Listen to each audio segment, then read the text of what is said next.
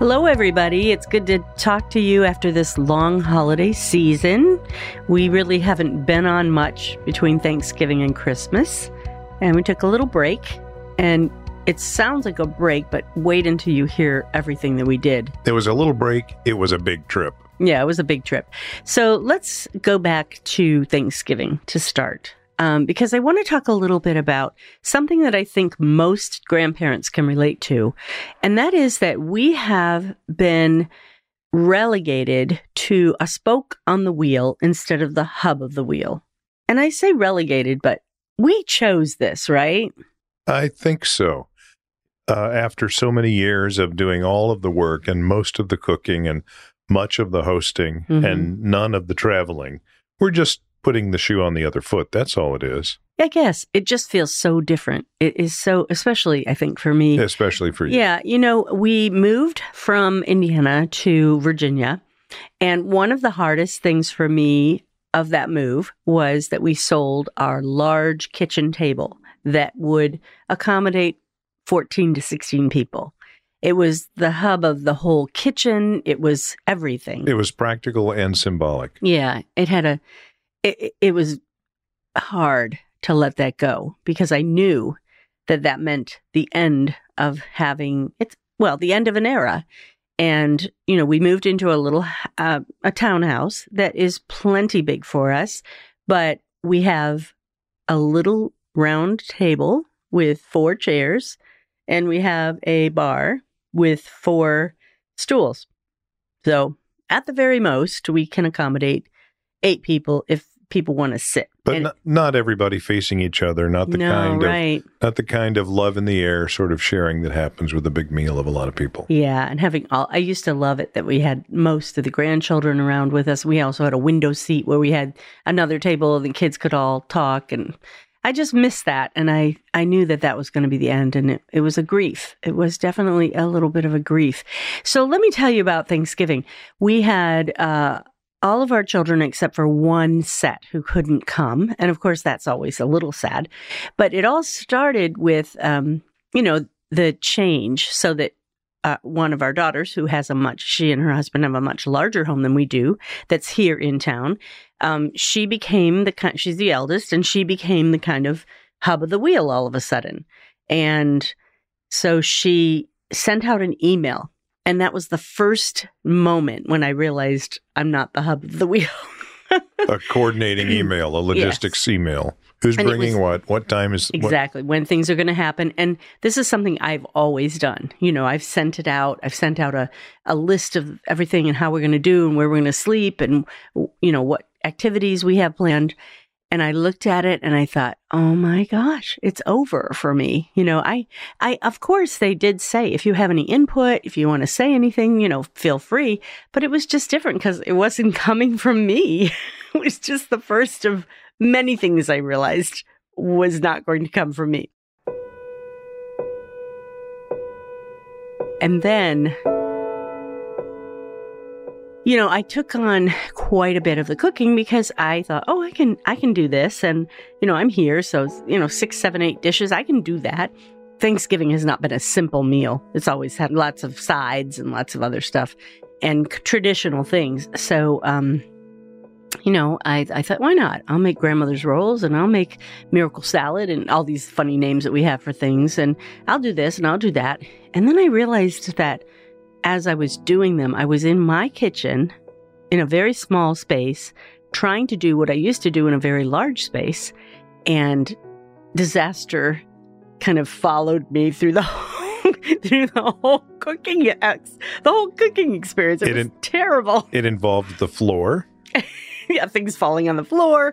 It involved almost starting a fire in our new gas stove because I didn't really know exactly what I was doing, and I was trying to cook chicken pot pie, and I didn't have all of the pans to go underneath the chicken pot pie to catch all the drippings. There was smoke. There was smoke. There was a smoke alarm. Fire alarm, the whole thing. And by the time it was all over, I was bringing, you know, we were filling up the back of the car with all this stuff, transferring it to her house. My whole, you know, hair, clothes, everything smelled like we'd been in a fire. It was was like, and I was just trying to keep it together, but I had a really hard time. It was really hard for me to keep it together. I was almost in tears at one point, because when I had to go back to do the chicken pot pie, I had to leave the rolls for my daughters to roll out and cut and roll them out, cut them, and put them on these cookie sheets. And while I trust them, I couldn't be there. So I was like, oh my goodness, I'm leaving the rolls to them and I have to go do something else. And I hope they all turn out okay. And I sound terribly controlling, don't I? I'm not going to go there because it's been your responsibility for all these years. You don't have a different mode of operating. Yeah. This was the year for you to figure that out. Yeah. And you learned a lot. I did. I really did. And, the consequences of selling the big house and moving have really, it kind of hit me at Thanksgiving. So I don't know if our listening audience, if any of you experienced that this year. Ideally, you or anybody who's going through what we've been through should find a way to give yourself extra grace, because it is a big transition and it came at you in unexpected ways. Mm-hmm. So as frustrating as it was, you deserve a little grace for that. Oh, thanks. Well, and the kids were very gracious, and I think they recognized that I was kind of on the edge. I don't really have a temper, but I was on the edge in terms of like feeling like things weren't really flowing smoothly. And just as a way to put a punctuation mark on it, did not one of the adult children question whether or not she'd want to do this again? Because there was so much work? Certain things, when we were doing certain activities. And I think what really hit home for the girls was how much they need the husbands to be helping. And if any of the husbands decided not to help, that became more important now because they have more responsibility. So, okay, fair point. It's taken us years as a couple to figure out, you got to go get the chairs and you got to set up another table and you got to do all this. You have a lot of responsibilities. Yeah. And if you're sitting on your bottom in a chair and a couch, that was really hard for me as the hostess. So you learned how to do all that stuff. And I think the husbands of our children are now having to figure that out. As it goes, they will get better at it and they will take on more responsibility. Maybe at some point we can sit down and just watch it all happen. I don't know. But at this point, we're still involved.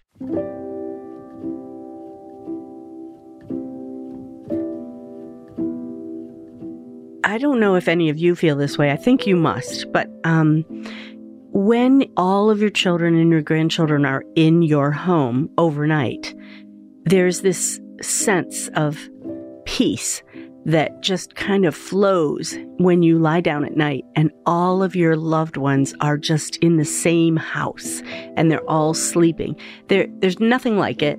It gave me such joy for the years that was the case. And when, the end of the day on Thanksgiving, we got in the car and we came back to our townhome.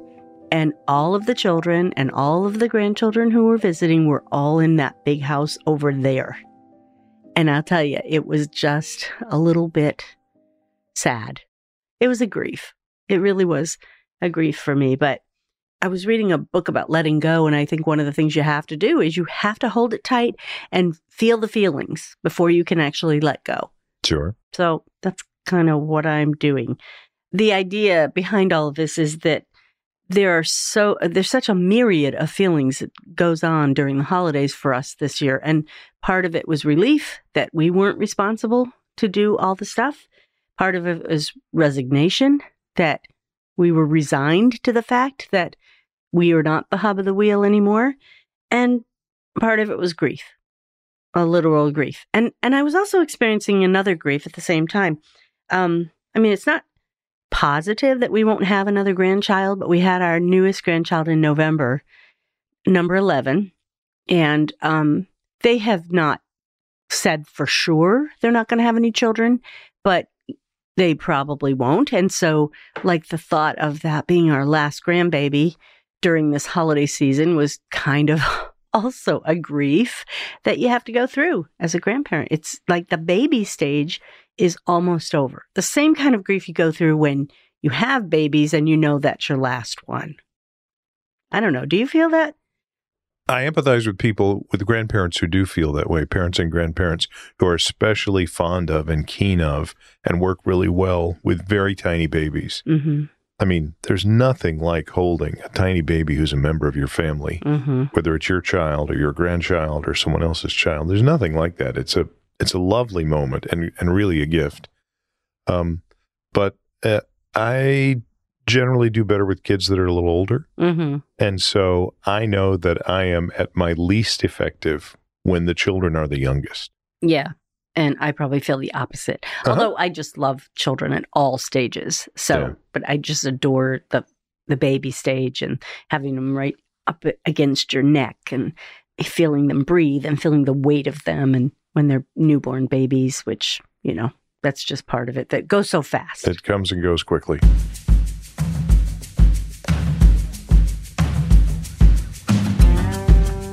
Then between Thanksgiving and Christmas, like the weekend before Christmas, we went to New York City to see our grandchildren who live there. And that was an interesting That was madness. Okay, go ahead. Talk about it. Well, the crowds were very, very large. And, we were out. We tried to visit some of the touristy places at hours when we didn't think many people were going to be there.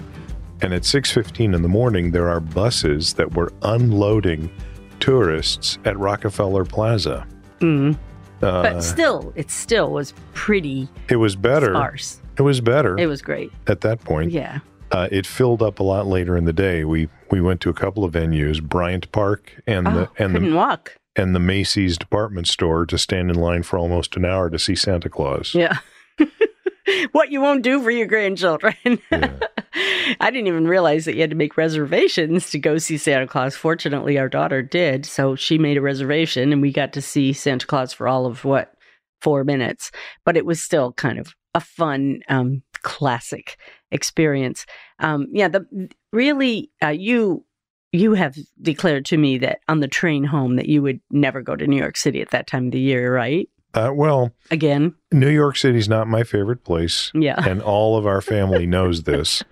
I've had some real challenges in the past dealing with parking and automobiles and crowd densities and all kinds of things that the juice is not worth the squeeze for me when it comes to New York City. Speaking of juice, we had a wonderful breakfast there in New York City, and we stayed in a hotel that was 3 times the cost because it was December 15th, but it was lovely. They had a machine that made the juice. That was awesome. Yeah. Now, on that 3 times the cost thing, we came from Indianapolis, where around the Indy 500, hotel rooms go for 3 times the cost, and there's a 4-night minimum. So it's not like we're not accustomed to that. Yeah. But we lived there. We didn't have to do the hotels there when we lived there. And so to be hit smack dab in the wallet with this pricing policy was yet again another reason that I'm not interested in New York in December. Yeah. There are other times we can go see our grandchildren there. But I do have to say that 6 o'clock in the morning, seeing the Saks Fifth Avenue windows, the Macy's windows, the Rockefeller Plaza, all of those things, that was pretty magical.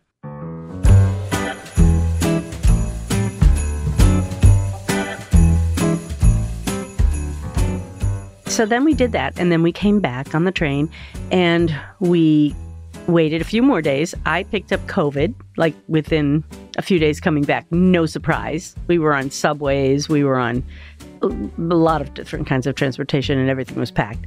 So I came back with COVID, rested for 4 or 5 days, then got to the point where, everybody was like, you're okay. COVID, it's a whole different thing now, right? And our family here was like, you're okay, you can come.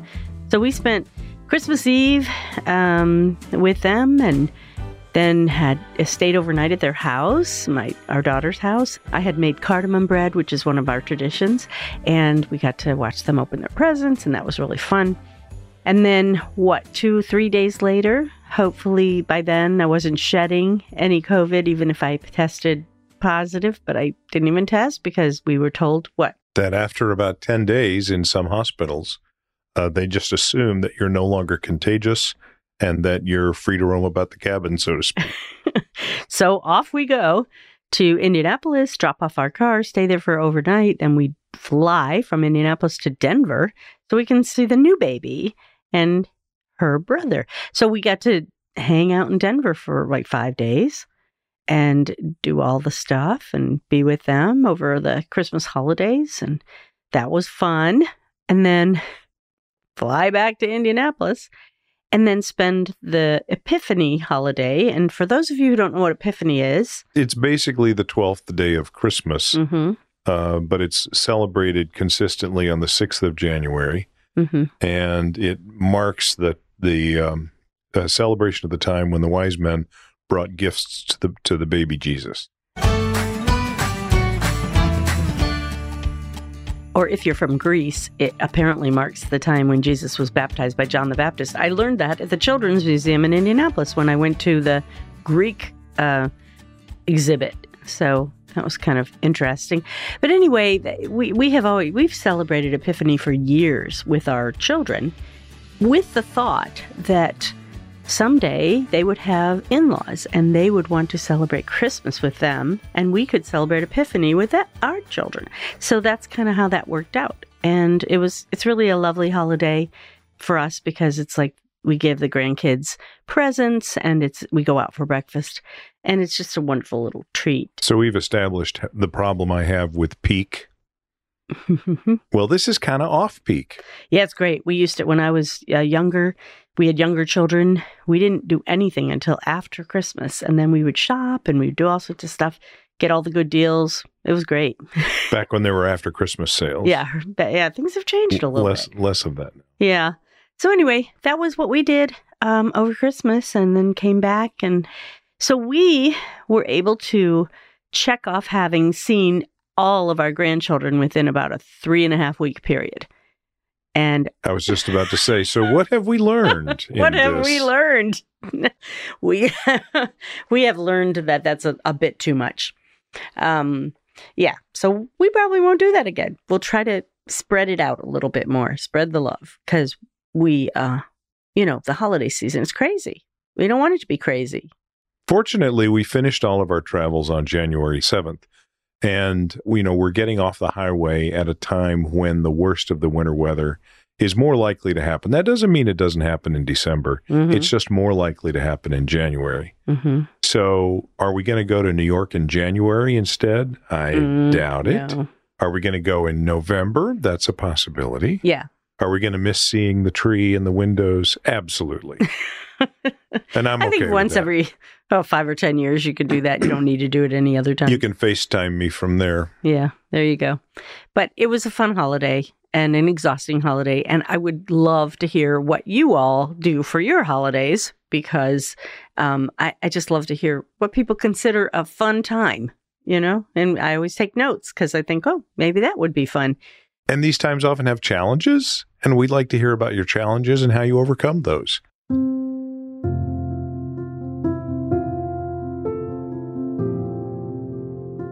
In the near future, we are going to be setting up a new offering. We haven't quite pulled it all together yet, but in the new year, I think we're going to have something that kind of resembles a group Zoom call. Is that how you say it was? Sure. And what it would be is probably maximum 30 people. And we would have a subject, and I would email you a couple questions beforehand and any other kind of references or anything that we think might be helpful in the conversation. And we'll have a conversation with you. And I think we're going to call it Speakeasy. And, of course, speakeasies, you know what those are. But this is kind of a chance for grandparents only to talk about things that they feel uncomfortable talking about in public or with friends or with family. We were just talking to a friend of ours and she said, I can't really say anything to my friends because they know my children and it might get back to my children. And I don't want them to know how I really feel about certain things. So this is kind of the idea. It's kind of a little bit of a private conversation with other grandparents to talk about certain issues. You know, ever since you started the podcast in 2019, you've wanted to use it as a way to build community. Mm-hmm. So this is a way with a little bit more forward effort to literally create communities that will guide online as a way of sharing thoughts and sharing ideas and sharing feelings as well. Yeah. I am very excited to see what that means. And we will be letting you know as we get more information about it. And we'll see what happens. Speakeasy, huh? Speakeasy. I couldn't convince you to call it the Grand Life Clubhouse. It's like Mouseketeers or something. I don't know. I mean, we talked a long time about what it should be, but I think Speakeasy is really cool because it's very, when we even saw one in New York City, a speakeasy where it looked like there was a curtain and you had to actually like open the curtain and then they'd let you in. And thought that was a confessional at the Catholic Church. Well, it might work like a confessional. We'll just have to see what happens with this community of grandparents. And we would be happy for it to be grandparents, both male and female. Mike and I will be there to talk with you and hear what you have to say about certain issues. And we will just, publish those issues so you'll know what they are. So think about it. Let us know what you think about it. You can always leave a voicemail for us at 317-572-7876. Or you can write to us at Grand Life Connection, all one word, at gmail.com. In addition, if you want to, you can write on Facebook and say what you think about it. By the way, I did want to say thank you to a few of you who posted pictures of your grandchildren during Christmas with matching PJs. And, I love that. I love to see what you guys are all up to. It's great fun. Yeah. In the meantime, I'm Emily Morgan. And I'm Mike Morgan. And thanks for joining us in Living the Grand Life.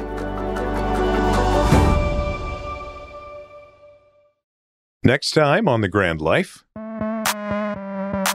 There are huge sections of the art world and the music world that are going to tell you where society is at in the moment. And if you're going to always remain too young to be old, you've got to touch those really important societal buttons.